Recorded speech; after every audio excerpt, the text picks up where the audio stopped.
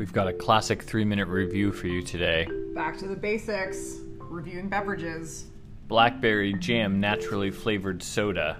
Who makes this? Oh, United Sodas of America. I bet you it's from California. It has only 30 calories, and it is from Brooklyn, New York. Oh. The California of the The East. California of New York. I do feel like New York and California have very similar, well, I guess in Los Angeles, San Francisco, and New York have very similar graphic design. I was gonna say the simplicity of this can, which is really just like a purple kind of puce can, it's just full puce, and then has like Helvetica typeface that says Blackberry Jam Naturally Flavored Soda and kind of nothing else on it. That feels more New York, the minimalist design of New York. Whereas I feel like there's always a shape coming into a California design, like a neutral label, but it has a triangle on an odd angle that has speckles on it.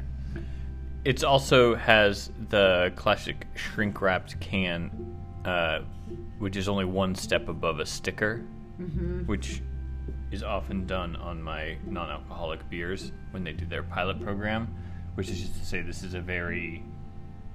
It's new. Yeah, they're not manufacturing so many that they're getting their own cans printed. That's an interesting marker of where someone's at in their development and distribution process with the product.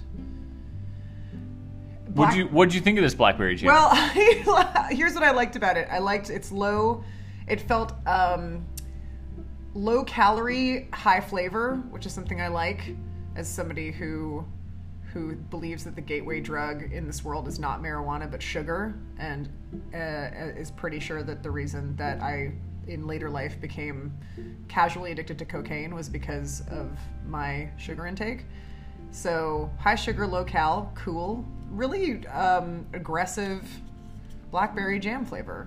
Yeah, I liked that it was really tart without being like too thick or sweet. I also like that they just used full-on cane sugar and a little bit of stevia, and they got the balance of that right, because usually when something has stevia in it, that comes right out to the forefront and does that metal taste that I hate. I feel like 50% of people I know hate stevia with such a passion that they can detect it and they freak out about it. And I don't. I hardly ever notice it. I hate it so much.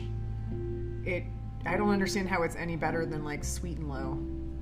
I would rate this soda a 3 out of 5. 3 out of 5. Easy. I would happily have it again, but I wouldn't go looking for it. Also, $4.99.